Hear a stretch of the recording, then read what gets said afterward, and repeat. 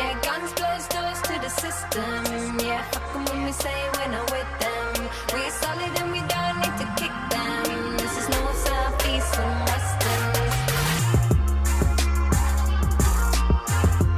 Can we keep up on all that? Can it be doing it like that? Welcome to Politically Pissed. My name is Saeed Sharbini, and I'm here with my co-host Simon. Hello. And we have a special guest today. His name is John Ronquillo. Go ahead and introduce yourself. Hi. Well, thanks. My name is John Ronquillo, as you said, and I am running for the Colorado House of Representatives in District 40. By profession, I am a professor at the School of Public Affairs at CU Denver, and I'm really happy to be here with you both. Thank you for joining us. Thank you. Really appreciate it. Yes, I'm very interested in your background as an educator, as a fellow educator. I'm interested in that background. Please share us when you start teaching and what are your favorite courses to teach. Subjects, Yeah, you bet. It's, I like to tell people that I was an accidental academic because I knew a long time ago that I was interested in research and teaching. I had some trepidation about going to grad school and getting a PhD. It was not necessarily in my cards. If you were to read back into my background and see where I grew up and how I grew up, I don't think anybody would have anticipated that was the path that I was going to take. And where was that? Good question. So I grew up in Arizona. I grew up in a small town in northeastern Arizona called St. John's. For our politicos out there, that is the birthplace of the Udall family political dynasty. So Mo Udall, Stuart Udall, and all of their progeny. Mark Udall, our one-time senator, that is where that started from. So one of my little claims to fame. My best friend growing up was a Udall, so it was kind of hard to escape that. But, I came from a very blue-collar background. Both of my parents worked for the power plant there in town, which is now actually slated for closure in 2032, I believe. And they did a variety of jobs. My father was an industrial painter. My mother was a general laborer. She worked in the coal yard at the plant. And I loved growing up there. Great friends. Not much to go back to. But I don't think anybody would have ever said, oh, yeah, that Ronquillo kid, he's going to go off and be a professor someday. No, I don't think anybody thought that. But for me, I had a passion for education. I had a passion for learning. I like to tell people that my first two friends in my hometown growing up were the two librarians, Alan, Alan and Mabel. These older folks who really helped me with a lot of my curiosities as a kid. And I did okay as a student. I didn't graduate as valedictorian or anything. I think there's a lot of false indicators about what drives a person to go get a PhD, other than maybe not being all there in the head, because it can be some ritual academic hazing. But for me, I was always very concerned about ensuring that we had good public servants. So, I went to Arizona State for my undergraduate. I got a degree in journalism, a very proud graduate at the Cronkite School there. Stayed for a master's in public administration. And I worked for a bit. I worked for the same company my parents worked for, Salt River Project, which is Arizona's, I believe, second largest public utility. And did some work for a small research firm. And then my last professional position before I went back to grad school was as a policy and research analyst for the Arizona Association of Counties. And I really loved that. And I had a former professor and somebody who also hailed from my same hometown, oddly enough, named Brent Brown, whose brother Jack was a state legislator. And as a sophomore in high school, I shadowed Jack down at the state legislature in Phoenix and really got a taste for it and knew that was something that I wanted to do, was to work, as I often say in my own classes, as a good steward of the public trust, right? Yes. I did that for a while, and then I knew that at a certain point in time was going to escape me. And so I went to the director of the School of Public Affairs at the time at Arizona State and said, hey, I think I want to get my PhD. And he said, that's great, but you're not getting it here. I'm like, wait a minute, why? Yeah. And he said, you need some variation on your CV. You need some academic diversity. You need to go somewhere else to get it. And I said, well, I'm going to stay in Arizona. I'm going to stay here. My family's been here forever. As it happens, I'm an 8th generation Arizonan. Strong presence on my dad's side of the family in the borderlands between Sonora and Arizona. And he just explained, he said, well, if you're going to go into academia, it would really help to see that you're diversifying with institutions. I didn't get it. I really didn't get it. I didn't get what went into being an academic. The research aspect, the teaching aspect, everything. I in general, I would say I had scratched the surface, but still had so much to learn in terms of what it was to be a professor.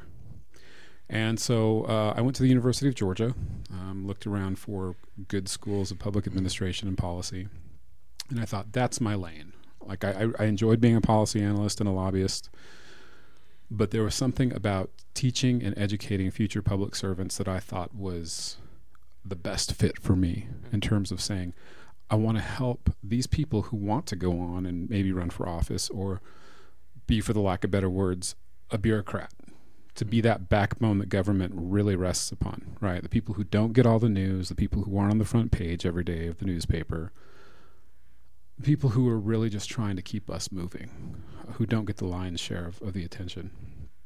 And I found a lot of value in that. It was a tough 4 years at Georgia. It was a culture shock for me in a lot of ways, not only in terms of moving from Arizona to the Deep South, but also in terms of what it meant to be a serious academic. And so anyway, fast forward through those 4 painful years at Georgia, took my first teaching job at DePaul University in Chicago. I was there for a few years. It was a great introduction to that life. I really enjoyed teaching there. Have really great memories of some amazing students who have become really good friends. But I'm a Westerner. I'm a total Westerner. I craved being back home. And for me, pretty much anywhere west of the Mississippi was going to be good enough. The West Coast is the best coast. Yeah, Really right. is. I totally agree.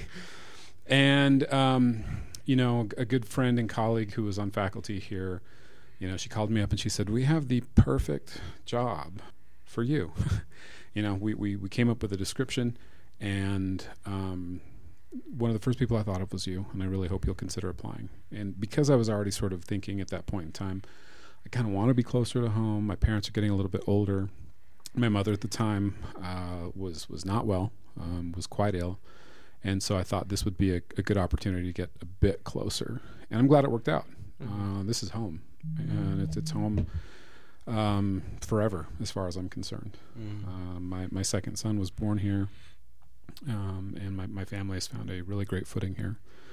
And I can easily say it's the best place I've ever lived. And to get to Simon's question, too, about the classes and whatnot. So it's interesting. So we say, we're in the School of Public Affairs, and people often ask, well, what does that mean? Public affairs. And at a certain point in time, we had a pretty good sense of humor, because I even have a button that say, public affairs are the best kind. And I think that faded very soon because, for reasons. But I like the fact that we did have that sense of humor. But so I teach a variety of classes. I teach a seminar on public management to our doctoral students. I also teach an organizational behavior class to our executive students, which I really enjoy. I've taught social entrepreneurship in the past. And I also teach a course on public service, leadership, and ethics. It's really tough to distill which one is my favorite. You never want to pick favorites, but I love teaching my executive students, which is kind of an erroneous statement to make, because I think more often than not they teach me. I mean, these are the folks coming in with a decade plus of experience, who are ready to take it to the next stage of their career, and they come in with such a huge wealth of knowledge in terms of their careers and where they are. It's a joy. I know it sounds a little bit cheesy, but it really is. And I teach it in an intensive format. So they do a little work beforehand. They come in for an intensive weekend with me, and then they do a little work afterwards, and then that's it. So for those intensive 3 or 4 days, it's just a lot of fun activity and doing things, and I'm edified every time I do it. Yeah, so that's very cool. If I have to pick a favorite, Simon, that's going to be the one. That is really cool. I've actually also learned a lot from my students, and I don't say it very much publicly because I don't want the students to misunderstand it, but the best thing about teaching is the learning that you get from your interactions with both the students and and your colleagues. And I can name a few things like lane filtering. I learned about it from a student who's passionate about it. Felony murder. I learned about it from a student who Learned about felony murder. What's that? Felony murder? Yes, that's when you are basically charged with murder, even though you were not involved in the murder, but you happen to be driving And your friends. Not necessarily. It's just in the commission somewhere. of a felony. So you don't necessarily have to be the person that pulled the trigger, but if you're involved in the felony Right. at all, yeah. So, and that was, this was 6 years ago. I was, teaching my first couple of semesters, and the students would bring up issues, Just especially very random topics. Well, and there were a lot of them. I used to teach a lot at community colleges, right? So you have a lot of students from different Fair, backgrounds, yeah. and you would learn so much. So I mean, that's really a great thing about teaching. But what made you want to serve in the legislature? We don't see a lot of academics. Well, and I'm guessing the education part's a big part of it too. It is, and Simon, I think that's a great question, because I think, if I zoom out and I look at my career, which is about 10 years long at this point, over two institutions that are very different, I have been very fortunate to have found myself in very, different locales that have added to my education. My job, and I feel disingenuous even just calling it a job, right? My career, my profession has taken me all over the world. And in a lot of cases, I would say in particular with a relatively recent trip within the past couple of years to Hong Kong for a conference, there are a number of academics in numerous Asian countries who are just regularly tapped, either to be government ministers or under ministers or something like that, or who do run openly. For whatever reason, in the United States, I feel that we took a step back from that, and I think maybe because of a lot of the activist professors that were coming about in the 60s and 70s. And I think now we have shifted the dialogue a little bit, and we're seeing more people. We're seeing more people even in the state. One of our Senate candidates, Stephanie Rose Spalding, is on faculty at UCCS. We've seen other people jumping in the Senate race. The gentleman who's a professor at DU. I think we're starting to see an uptick of it, and not just because people perceive us to be smart or intelligent people, but because I think it's also time to have a more varied selection of people to draw from. When it comes to being a state legislator, a lot of people have asked that question too. Why the state legislature? Well, one, I think some of it is because of a level of comfort, because I have worked in and around a state legislature before. Another is because I have a preference for state and local aspects, and I feel that I can lend my voice to that expertise. But I think even going back to the whole professor thing, even on a larger scale, we need to realize that Barack Obama also taught. We have Elizabeth Warren, who exactly. And so I personally think, and obviously I have a bit of a bias here, is that being in a classroom can really help you temper yourself as an individual.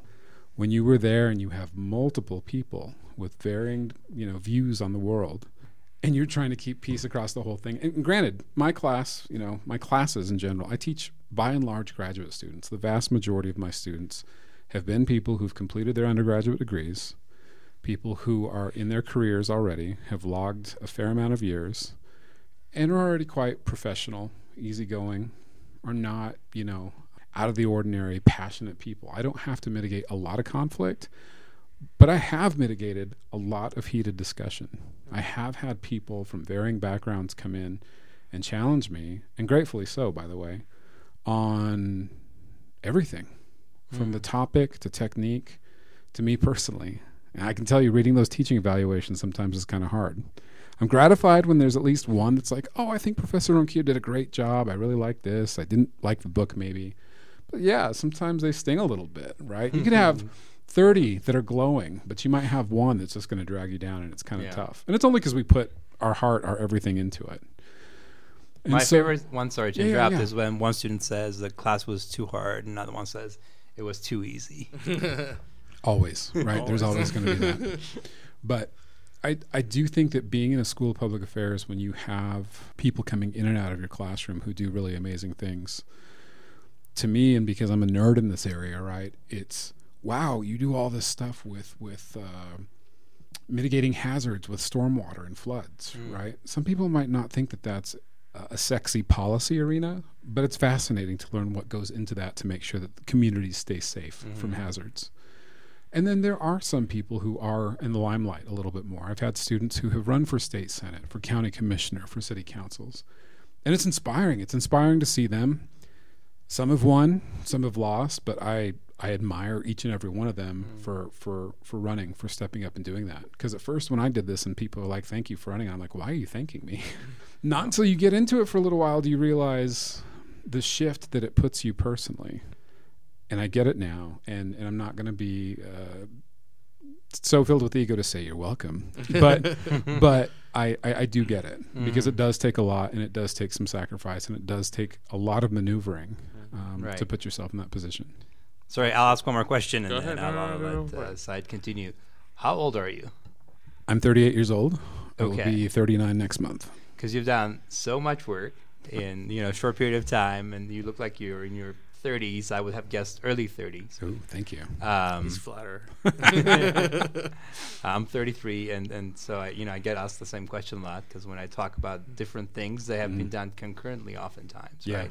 Oh, I get And that question from my students sometimes too, and I always tease them, and I just respond, old enough to be your professor. But I've never That's a great been. answer. Well, I've never been shy to say that. I always get a kick out of where people perceive me, because I'm a horrible judge of age. I just can never tell. So We've talked a lot about education, Mhm. mostly yours. Mhm. I want to talk about education in your district. Sure, Aurora Public Schools and Cherry Creek Public Schools are in your district. correct. Very different results from the two different districts. Yeah.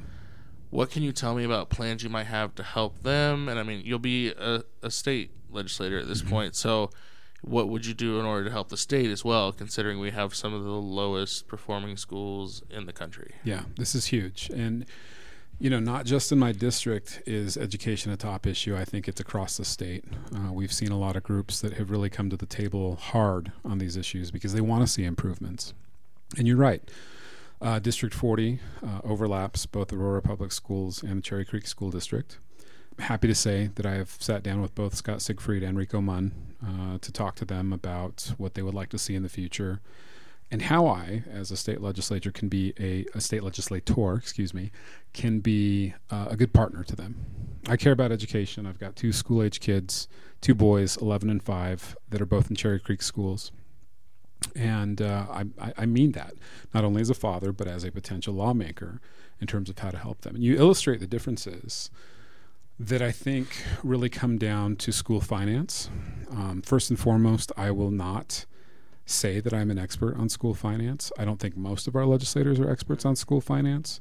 And so when it comes to these bills, and they are percolating in this session as well too, I don't know that some are going to go the direction we want them to. I know people are talking a lot about mill levy equalization. You want to talk about a super sexy policy topic? Let's go there, right? So I think, I think people are very concerned about this. And so I had, great meetings with Dr. Siegfried and with Superintendent Munn. I believe that they are both doing their best to make sure that their constituencies are well represented in terms of student outcomes and learning. I personally feel that in those personal conversations I had with them, they are very committed to their school districts, which is great as a father of school-age kids. I think that they are very committed to success. I think that APS being debruced obviously helps them out a lot. And I think not being debruced has put Cherry Creek in the situation that it's in. Yeah. When I say that, I mean there are probably myriad examples, but I know that they have talked about teacher salaries needing to be examined. Not necessarily that there would be layoffs or that they wouldn't get any raises, but because of their budget issues, they're having a hard time. Well, let's zoom out a little bit and look at the fact that teachers on average seem to be pretty happy in Cherry Creek. They have longer tenures. They get paid better as opposed to APS. So there are different tangible challenges that these 2 school districts are having to deal with. And then you come back to that school finance issue again, mill levy equalization, which I know that CCSD is obviously very concerned about, because there are some people outside of the district, people across the street, I'm looking at the state capitol right now, who are wanting to ensure that Colorado's kids are all given a fair shot when it comes to their educational outcomes. And I believe that they should have that as well. Okay, so you mentioned debrucing. I know there are plenty of our listeners that know, but can you describe that a bit and how maybe Aurora schools went about it?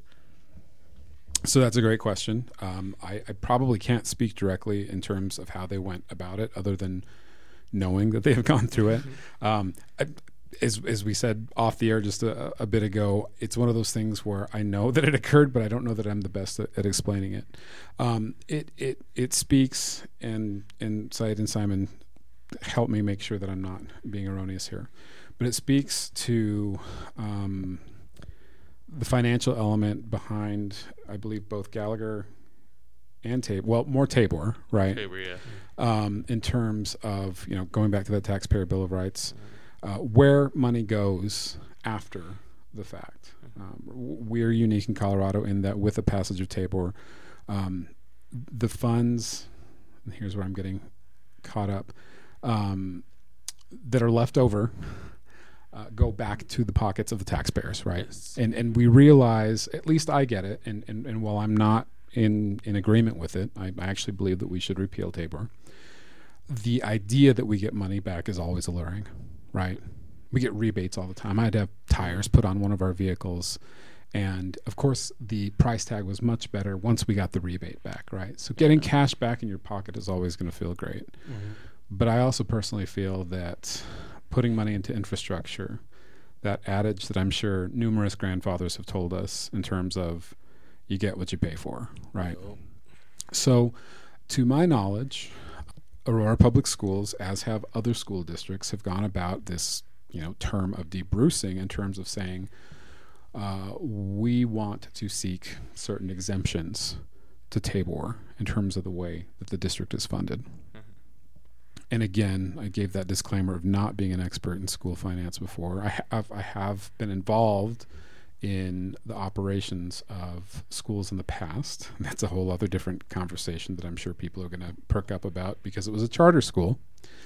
And so, and that's a whole other discussion that I'm more than happy to have. I wanted to talk to you about it a bit and see your feelings on them a little bit. Yeah, but, I'll for let sure. you finish your statements. Well, no, but so what this has done, because APS has sought out these exemptions, I think helps them in certain ways, whereas Cherry Creek School District has not sought out those exemptions or debrucing. And so that, again, gets us to one of these disparate elements of how the two districts differ. There are elements of the districts that are really similar. For example, numerous languages that are spoken by the students in both districts that reflect the diversity of the community that those districts lie in, which is great. But at the end of the day, when you're coming down to operations, when you're talking about fiscal issues that really do affect, as we mentioned before, those teacher salaries, for example, and retaining them, then that gets into some of the stickiness of whether or not the district is debruced or not. I honestly know that it's something that I have to better familiarize myself with. Part of the reason I wanted to sit down with Superintendent Siegfried and why I wanted to sit down with Superintendent Munn. I don't envy their positions, but again, I do think that they are doing their best in trying to lead some very large school districts, not only because they have a good, solid, positive outlook on wanting to help their students achieve the best they can, but I think they both have a solid grasp on the challenges they have when it does come to that financing. I know that one of the interim committees before this session started, that there were a couple of senators who were looking at sort of reconfiguring the way that we do school finance, and last I can recall, probably not going to happen from what I read in certain outlets. So yeah, I don't know if that's a great rundown in terms of school finance. I don't want to just balk and say, oh, it's confusing, I'm going to let somebody else handle it. No, this is what I signed up for. So in terms of learning, that's what I do for a living. So I'm going to do my best in terms of trying to best understand it without postulating that I'm going to come in and be able to have all the answers. Seeking one seat in the 65-seat chamber and then having the 35 people over on the other side of the building, You want to talk about too many cooks in the kitchen? Sure, you could say that, but at the end of the day, I think trying to be innovative and collaborative and trying to improve those outcomes. People like to point out the position that Colorado is in terms of funding per pupil, or where we are in terms of. There are a lot of measures and a lot of indicators that we can point to in terms of where we fall. But I think what we all agree on is that there are some major improvements we need to undertake. And that I can tell you I'm ready for. Well, I feel like we've talked a lot about, in particular, the metro area, but you're right, like statewide, thinking that way, with rural schools, a lot of districts going to 4-day weeks. Right. I mean, funding is lacking in a lot of different places. What at the state legislature can you do to spread the wealth, sort of, to help other areas that may need it? Yeah, and I think that urban-rural divide is really important to point out. It's not lost on me. I mean, I grew up, as I mentioned earlier, in rural Arizona. My hometown had anywhere between 3,000 3,500 people at any given time. And so having grown up in rural America, having grown up in the poorest county in Arizona, I get that. I lucked out, being that it was a tight-knit community. And so I think rural schools do benefit from sort of a social population dynamic, and that smaller communities can provide positive outcomes for educational settings. That said, what you've pointed outside is very detrimental. I don't know how I feel about a 4-day school week at certain levels. When you want our students to be learning as much as they can and preparing, I know how I'd feel about a 4-day work week. but that's a different story, right? And so I think there are some disparities, right? And I think that's part of the reason that some legislators, I know that this was something that JBC was looking at, again, going back to that mill-levy equalization, the whole ethos of that. And again, this is just my own perspective, and I'm not privy to a lot of the discussions that were held. And as a candidate looking from the outside in, it seems that was a big part of why they wanted to look at the equalization bill, to ensure that those rural schools didn't get shortchanged. And I get that it's probably easy to point to Cherry Creek School District as an example of a school district that typically performs well. Financially, at least, it appears to be very solid. When you look at the greater statewide economy of Colorado, when you see that we offer a great quality of life, we have a lot of pros, but some of those cons are the fact that, and I hate for it to be a pun intended, but these kids are getting shortchanged, right? Literally. And it's not a great thing. I'm grateful to have Nancy Todd as a state senator. And she'll be retiring after this session. She has been somebody who has been a huge proponent for schools. And, just to illustrate the fact that the rural schools aren't lost on her either, I believe her Facebook profile photo has an award calling her a rural schools champion. And so listening to people like her, paying attention to records of people like her, and there are a ton of great legislators who really, really squarely put a focus on education. I firmly believe that they have the best interests of Colorado's kids at heart when they get in there. I think there are current examples of the funding structure reforms that are being pursued.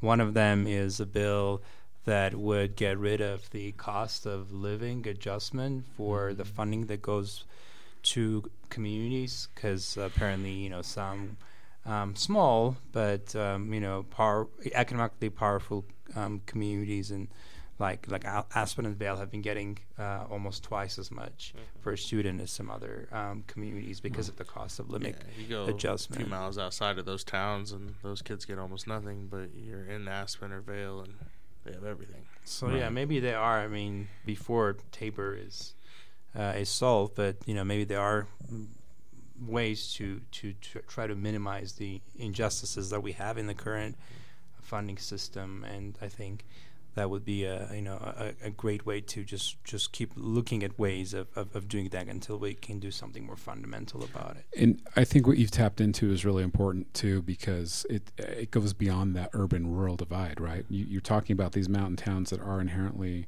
rural, but because of the draw, the allure, in terms of, you go to an Aspen or you go to a Vail and you see why people are there, and you see how they can become, very economically solid. But you go to a smaller town out on the Eastern Plains or the Western Slope, and it's a different story.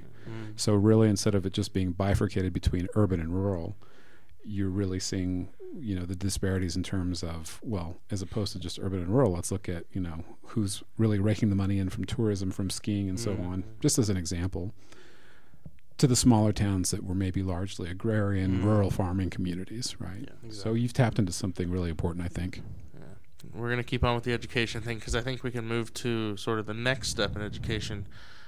Colorado has some of the highest numbers of educated, like college-educated people in the country, yet it seems like there's sort of a divide from the public school system to the college system here. How do you propose to sort of help fix that so that kids here can focus on going to school here and staying here versus like CU takes a large number of students from out of state. I don't Boulder know campus in particular. Yeah, Boulder campus in particular. Yeah. They have a very large number of students from out of state. How do you propose to sort of bridge that gap? It's actually a really important aspect to me. And it was something that I, on my website, which is www.johnron.co, is in Colorado, not com, johnron.co. One of the points that I talk about in terms of what's important to me is that pipeline of our students who go to school here, who come up through our public school systems. How do we ensure that if college is something that they want to pursue, that they have that opportunity? For a Western state of our population, we have a lot of offerings in terms of education. And some people are often shocked when I say that college isn't for everybody. Some of them are almost put off by it, saying, you're a professor, why would you say college isn't for everybody? I don't disagree with that statement at all. Like, it's not for everybody. Right. And I don't think it's a good benchmark for us as a society to say, this person isn't college educated, so we shouldn't entrust them with this. There might be some things where that is absolutely true. I, God forbid, needed open heart surgery right now. I'm going to trust that you two are going to call an ambulance and not try and do it yourself. No, I'm not trained for that. Okay, great. I'm too tired for it today. So I mean, Simon, you are a man of many talents from what I know. You might be holding out, but, so things like that. But I think the fact of the matter is, and one of the things that I really plug, is that we've got great trade schools and technical schools, community colleges that we can really leverage. So we have pushed this idea of the American dream for a long time. And to give you a little bit of context, I told you about some of my upbringing, and I will always remember those elements of my childhood where my parents, they were gone in the morning before I woke up. I did my morning routine, got myself to school, and they were home after I got home. Just dead dog tired, plop on the couch, and I was the one responsible for taking my dad's steel-toe boots off, right? They were just exhausted. And I'll never forget them saying, John, we want you to do so much better than this. We want you to have a better life than this. I thought I had a pretty good life. We got to the point to where we were able to move out of the single-wide trailer that we lived in my childhood into a pretty nice 2,000 square foot ranch-style home with property. I thought my parents were doing pretty good. They taught me the value of hard work. I had food to eat. We did pretty well for a long time, until a wave of layoffs came and my mother lost her job and my father had to move to Phoenix. But I always felt that they put in their work. They did it honestly. They were tired. And so I think we kind of fabricated the fact that because it was working with their hands, or because it was this blue collar term that I've put out there, that it was at a power plant that I could do, quote unquote, better. I love school. I stayed in school way too long. I stayed in school until they said, you can't come anymore, right? They shoved a diploma in my hand, and then they entrusted me to teach. I love telling that story, but at the same time, and I don't love admitting this, but I will because it speaks to a lot of the issues that we need to confront. I owe more on my student loans than I do on my home. Yeah. And that statement is loaded with some privilege because I was able to purchase a home in Colorado. And it's nothing grandiose. It's a town home. We share a wall with some really great neighbors. And I'm lucky that we have it. I'm glad to put a house, a roof over my kids' heads. But At the same time, again, this narrative of you have to go to college to succeed. And I think the student debt crisis, I mean, the fact that we have presidential candidates saying, if I'm elected, we're going to cancel your debt. Well, I'm listening. Hell yeah, I'm me too. listening, right? And the thing is it's like, well, why go if you couldn't pay for it? It's like, well, it was getting paid for until I lost my funding, and until I decided to go to get a PhD right at the beginning of an economic recession. So, moments like that make me feel not entirely too smart. But at the end of the day, it is what it is. I'm doing my best. So I think, and I don't want to get too far off of what your central question was. I think it's important because we have students who are showing this really great academic prowess of being game changers for our society, right? And I want those students, especially ones that came up through our school systems, to have that first crack at going to a CU. Now I went to Arizona State University. I went when it was still very much considered a party school, and I loved it. I didn't know any better. I had to go in state. My parents didn't know much about getting me through college. My dad thought, hey, maybe he can go to a community college because that's something we can pay for. He specifically referenced the one that was in my hometown. It was a satellite of a regional community college, and I'm thinking to myself, hell no. I am not staying home and doing that. I'm at least getting out of here. And I was really lucky for my undergraduate to get a scholarship that paid my tuition and that paid for things. Same thing through my master's degree. I didn't accrue most of my student debt until my PhD, until that economic downturn, and having a child and trying to procure for a family. I'm fortunate that the cost of living in Athens, Georgia was very low. I would not have been able to survive in a much larger city.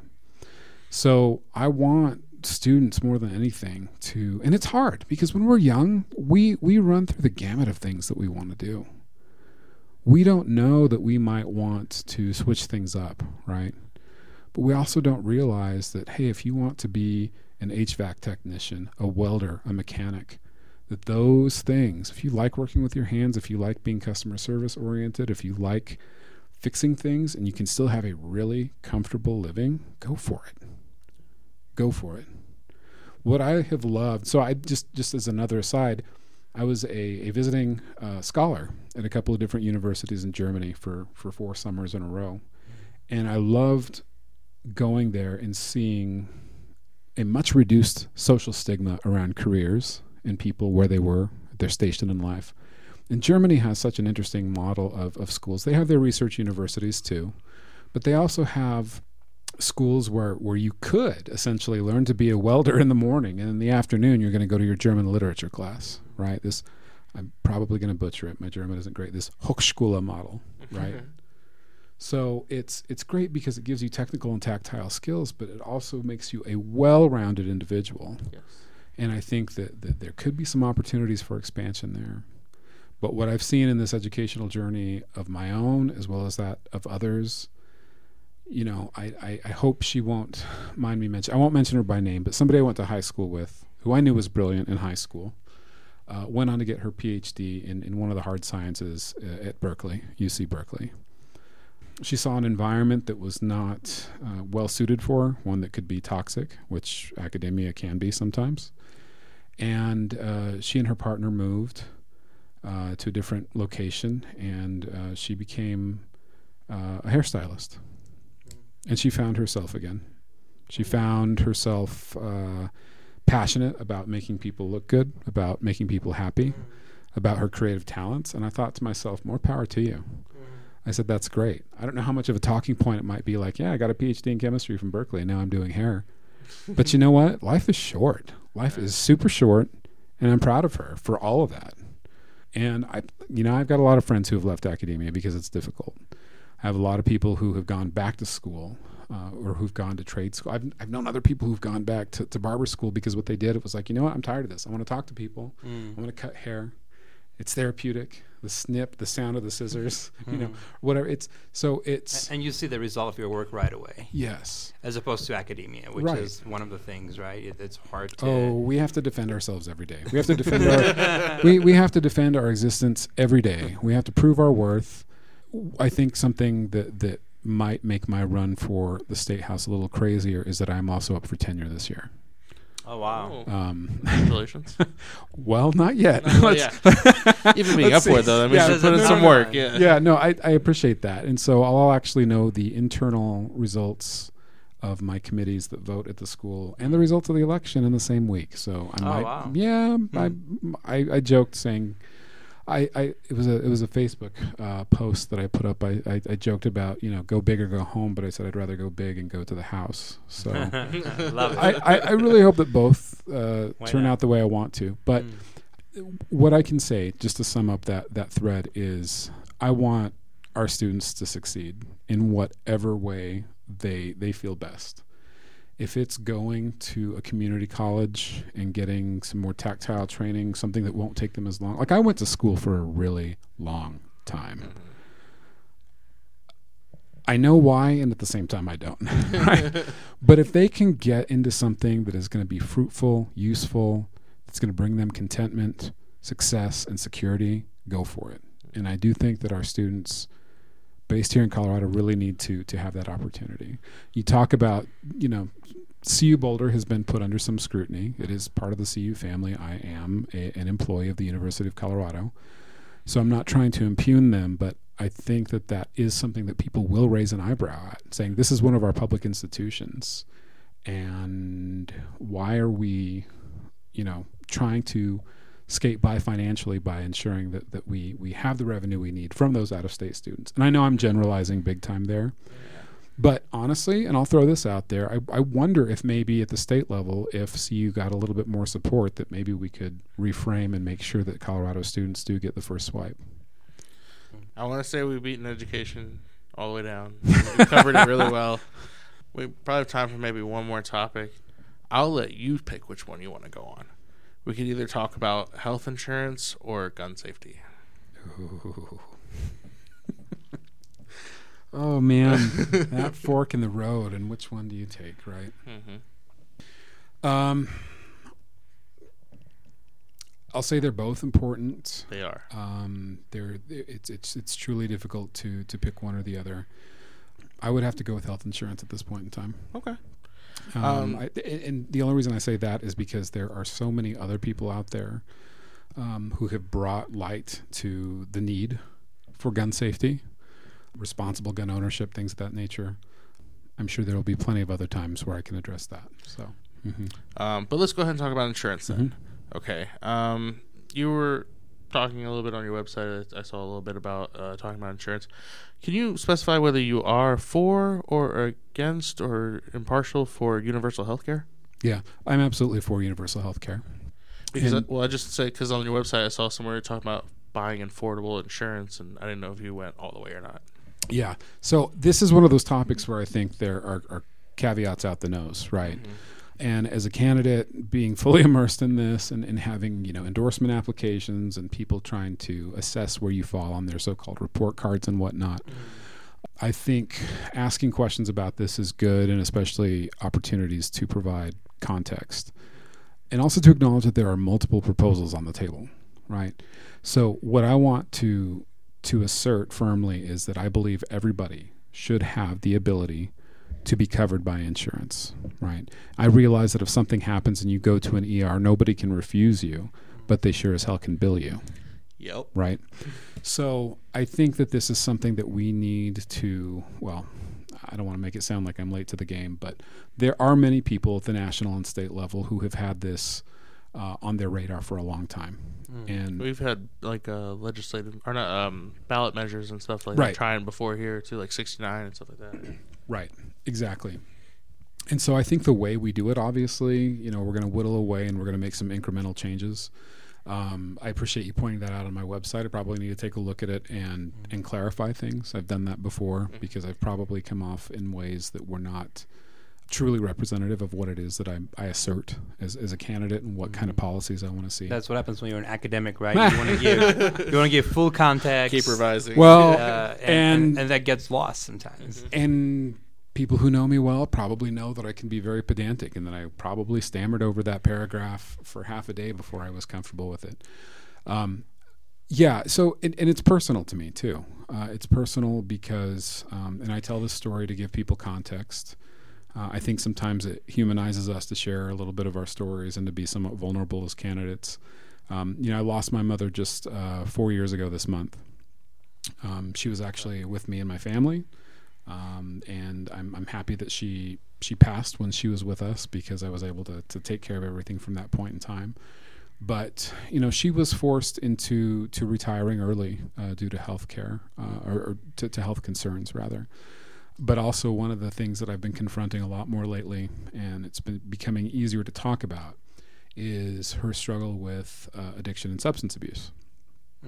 My mother was also bipolar, and that was also very difficult to address because we didn't find this out until after she passed, going through some of her medical records. Yeah. And so one of the things I do call attention to, probably too briefly on my website, is the fact that I do believe in increased access to mental health care as well. I think it's very important. And so, my mom struggled with this addiction and substance abuse, and there were years where I was angry with her. I was mad, thinking to myself, you are no longer the person who raised me. You raised me with all these ethical and moral values to be a good person. You helped stimulate my interest academically and to pursue what I've done. And she was a really lovely person. She was somebody who always did her best to try and make people feel appreciated. She thought that everyone had a story, and she didn't care if you were famous or somebody struggling to make ends meet. She wanted you to feel valuable. And so, hindsight's always 20/20. Of course, I miss her every day. I wish she was still here. But me being her son and watching her do that was hard. And I realized that what I did more often than not that I shouldn't have done was punish her. She was already going through plenty by choosing to do these harmful, deleterious things to her body, to her well-being, to her mind, and to her heart, which is eventually what stopped working. Now, of course, she was trying to self-medicate. Yeah, right. In some form or another. The intention is to feel better and treat others better, but that's not what the outcome is. Right, and I think her drug of choice, and there were more than one, were terrible, and it was easy for me to be upset at the people who were furnishing that to her.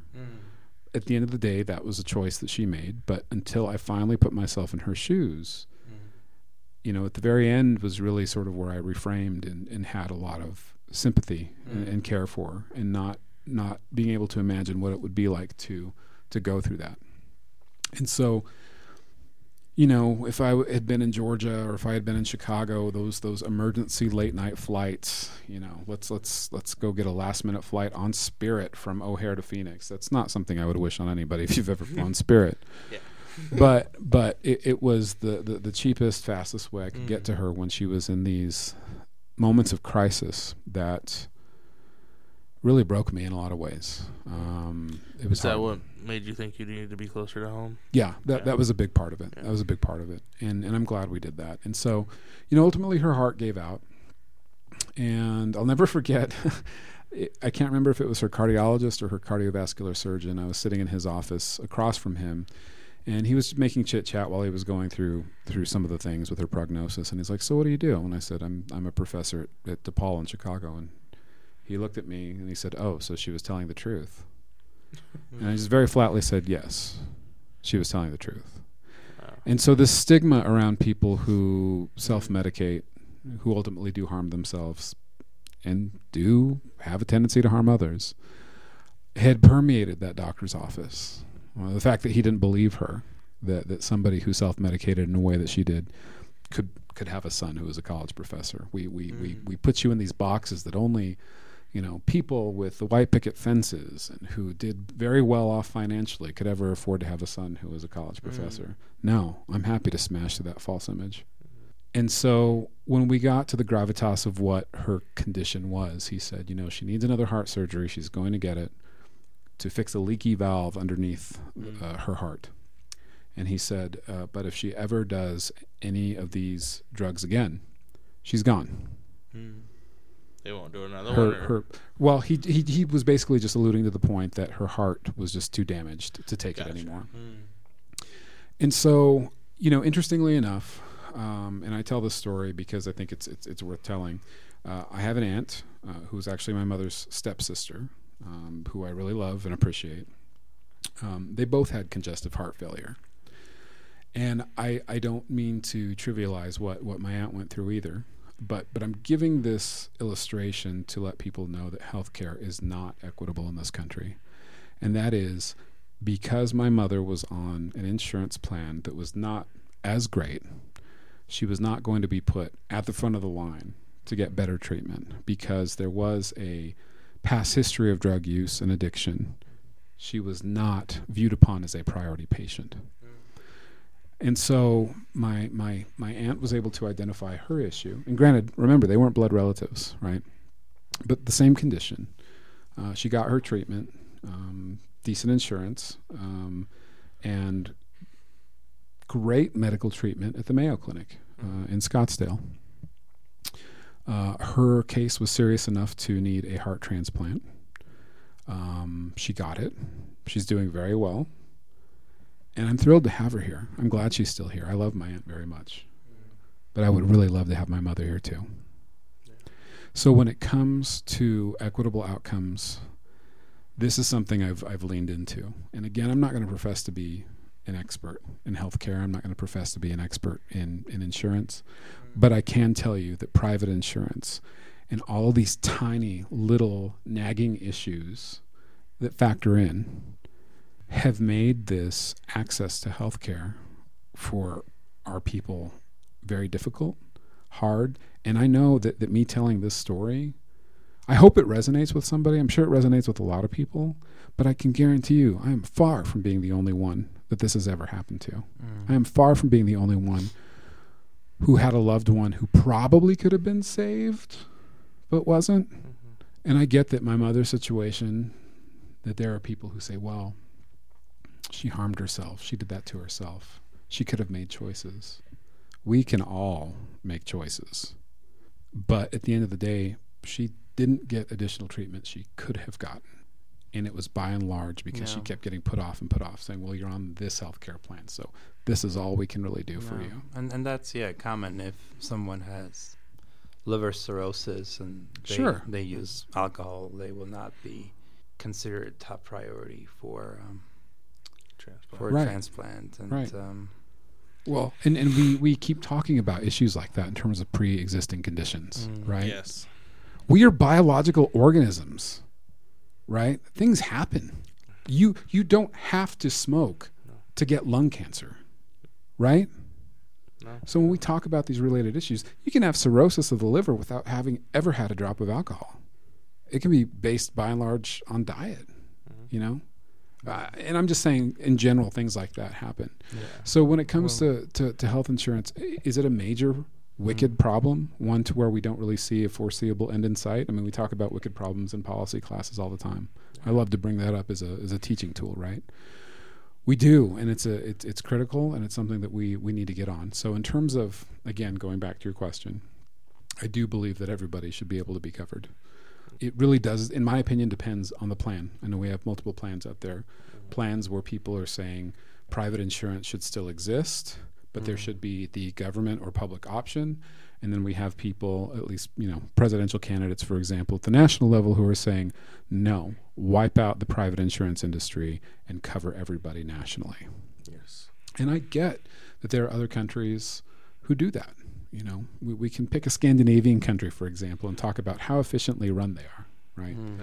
And I get that there are people here who love to fall back on that adage of saying, well, we do things differently here. Of course we do. But I know I hear the argument of scale a lot, too, versus them. So it's hard to compare, but it's not that difficult to compare. It's a weird thing. You're exactly right. I understand that we are a large, unwieldy country, that in the grand scheme of things, in the history of the world, we're still in our late teens, maybe early 20s as a country. At latest, yeah.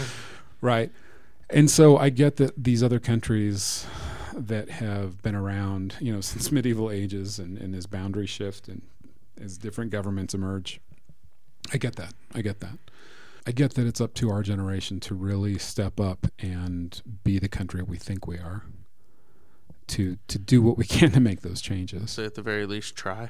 Yeah, exactly. And if you don't try, you're never going to see that change.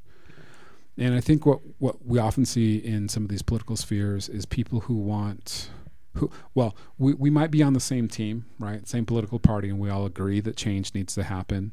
And then we kind of fall into those factions where it's the people who say we need radical change now versus others who say, well, let's make these changes incrementally. And that's difficult. It's really difficult sometimes. So I don't. That's the whole point, isn't it? Finding the compromise, the middle ground to work towards a better future. As long as there's progress, absolutely. I personally think so. It's tough because I think there are themes emerging in our political sphere where we're really saying it's my way or the highway. And I get the people who are very, very passionate saying we need this change and we need it now. And I understand that. And it takes a lot of guts, I think, to stand up and say that you're not going to compromise, that it has to be a radical change. And honestly, there are probably some policy areas where we're ready for it. Others where we have wiggle room, where we have the room to breathe a little bit, maybe not so much. I don't know. But maybe we can kind of whittle away and do some of those incremental things.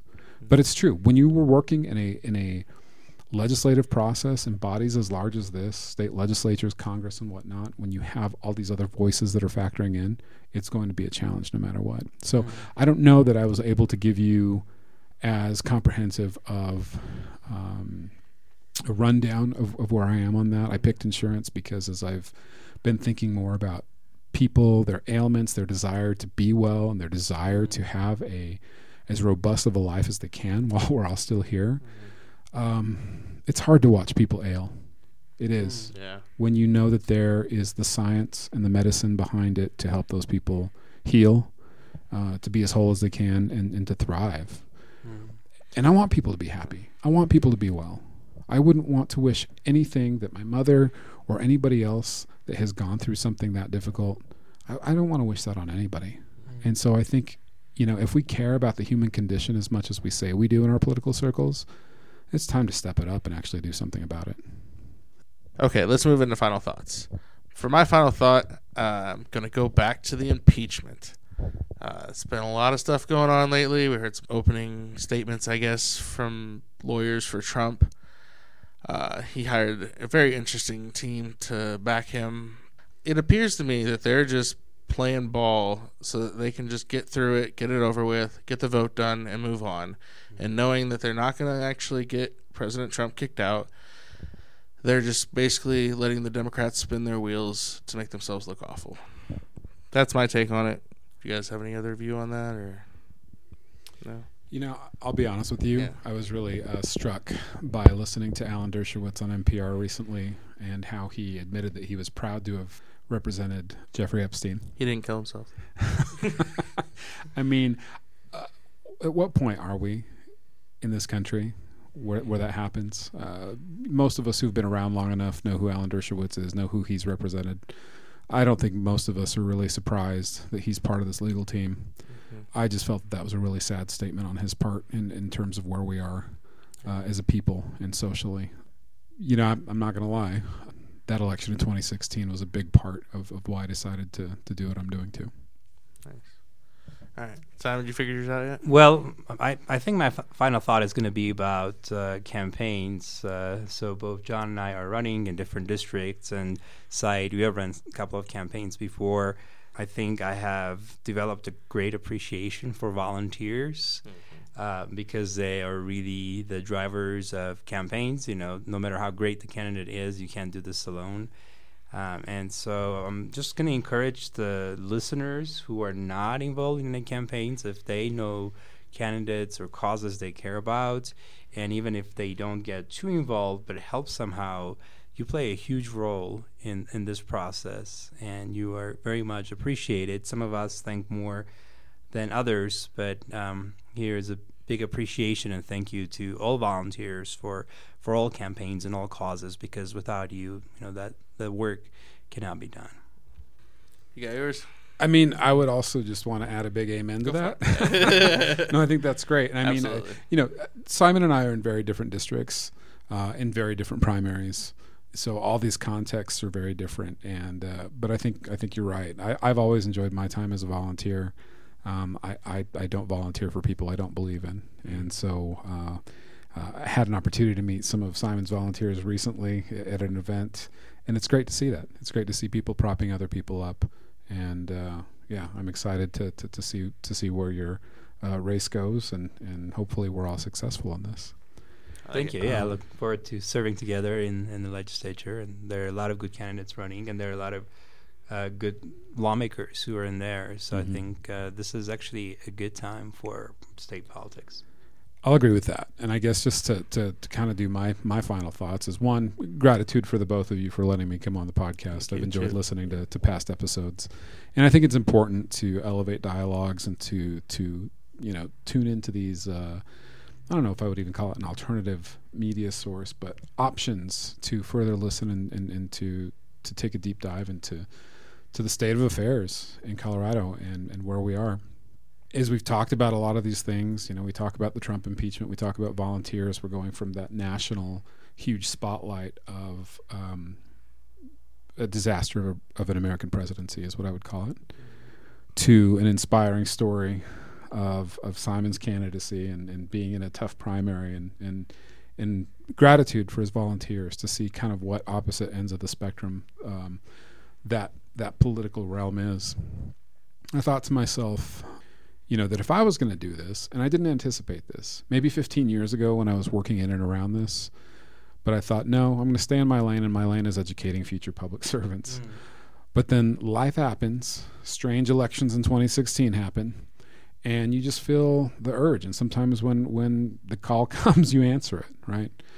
But what I did is I pledged to myself that I was going to do this as authentically as possible. I think we have been losing out on authenticity in the political sphere for a long time. We're all human. We all have flaws. We all have things that are not going to make us perfect and shiny to an electorate. But I feel that if I'm going to put my face out there, even in just a district of 80,000 folks, I'm going to do it as authentically as possible. I know that I'm not going to be able to please everybody. I know that I'm going to have some policy stances that are going to rub people the wrong way. I know that there are going to be interesting aspects of who I am as a person that won't resonate or sit well with people, and that's okay. But I can tell you that I, like so many other people, Simon, you just alluded to all the great people who are currently under the Gold Dome and the people who are running. I'm heartened by that. I am buoyed by the fact that so many amazing people are running. It's exciting. So that even if I lose, I'm going to be happy that there are other really good people in there who are going to be making change. But as a candidate moving forward, I'm not going to do it under the guise of any other pretense of being somebody I'm not. I'm going to do it as I am. And I'm going to be as authentic and honest and real and vulnerable as I can so that people understand that I hear them, that I want to represent them well, that I want to be a good servant leader, and that hopefully I can engage them to the best of my ability to work on their behalf. And it would be an honor to do so. So I just say at the very end to put in the little plug, if you want somebody who's going to be empathetic, who's going to engage you, who's going to work like hell to make sure that your interests are represented, please visit my website. It's www.johnron.co, as in Colorado.com. Follow me on social media, John Ron, the number 4, CO, Facebook, Twitter, and Instagram. For you folks that live in South Aurora, let's talk. I'm ready to do this and do what I can to work as hard as I can on your behalf. And I want to know what's on your minds. I want to know what's going on in your lives, what kind of changes you want to see, and how I can best help you. Don't forget to donate. Yes, thank you, Said. I appreciate that. If you can contribute, it's tough. The worst thing about this is going to people and asking them for their hard-earned money. And I can't tell you how grateful I am to the people who not only give, but give to widen my eyes. Like, wow, thank you so much. It's hard. It's hard. But I know that when you set goals, when you can tell people that you're really trying to do your best, I am humbled by what people have done to show their support. They might not be able to volunteer, Simon, right? But you know what? If they can toss some cash your way, it helps so much. And for a so-called smaller race, I'm doing a lot on my own, but having this helps. It helps get our message out. It helps let people know that we are committed to doing the work, and there is work involved. You cannot skate by just a presence or social media or any one thing alone. You have to earn the money. You have to. That's a whole other topic in terms of campaign finance reform. I believe we need that too. I believe there can be some I changes. think Colorado on the state level's done a decent job at least. Yeah, and I think people are surprised when they say, well, what's the max? And I say, well, overall you can max out at 400. And they're like, oh.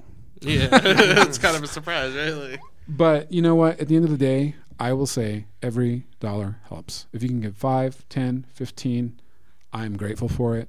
Everybody who has contributed a thing to my campaign has gotten a thank you note, because I believe that you cannot go too far in showing the gratitude no matter what. If people are willing to give on your behalf, you deserve my gratitude. And I appreciate the support for anybody who wants to support somebody who's gonna work hard to move Colorado forward. awesome. Well, that's all the time we have for today. Everybody say goodbye. Bye. Bye. All right, take it easy.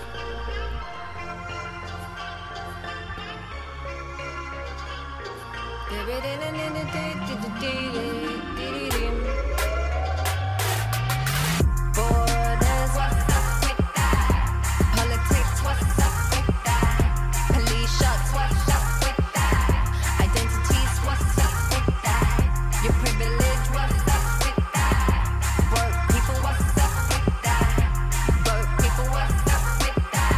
The realness, what's up with that? The new world, what's up with that?